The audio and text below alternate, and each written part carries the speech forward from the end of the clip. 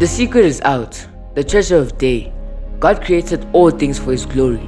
At times, we may find ourselves questioning why we were created, but we need to remember God created everything with a purpose, and He wants us to be a part of His bigger plan.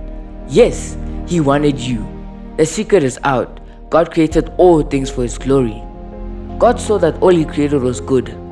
Creation is full of beauty and wonder, all of which shows the greater beauty and power of the Creator who made it all. When our hearts are filled with God's words, our mouths will speak life because God's words are life, and we will have His power to share His word with others as well. God created everything, including us. He wants to have a friendship with us. That is why He gave us the Bible, so that we might come to know Him, love Him, and live for Him. Romans 11 verse 36 says, "For all things were created by Him, and all things exist through Him and for Him. To God be the glory forever." Today's treasure fact is, I fill my heart with God's mouth, and my mouth will speak life because God's word is life. Read all the Bible verses in your journal out aloud and keep it in your heart. Share it with somebody that needs to hear God's words, and pray God's words over your life. Let us pray.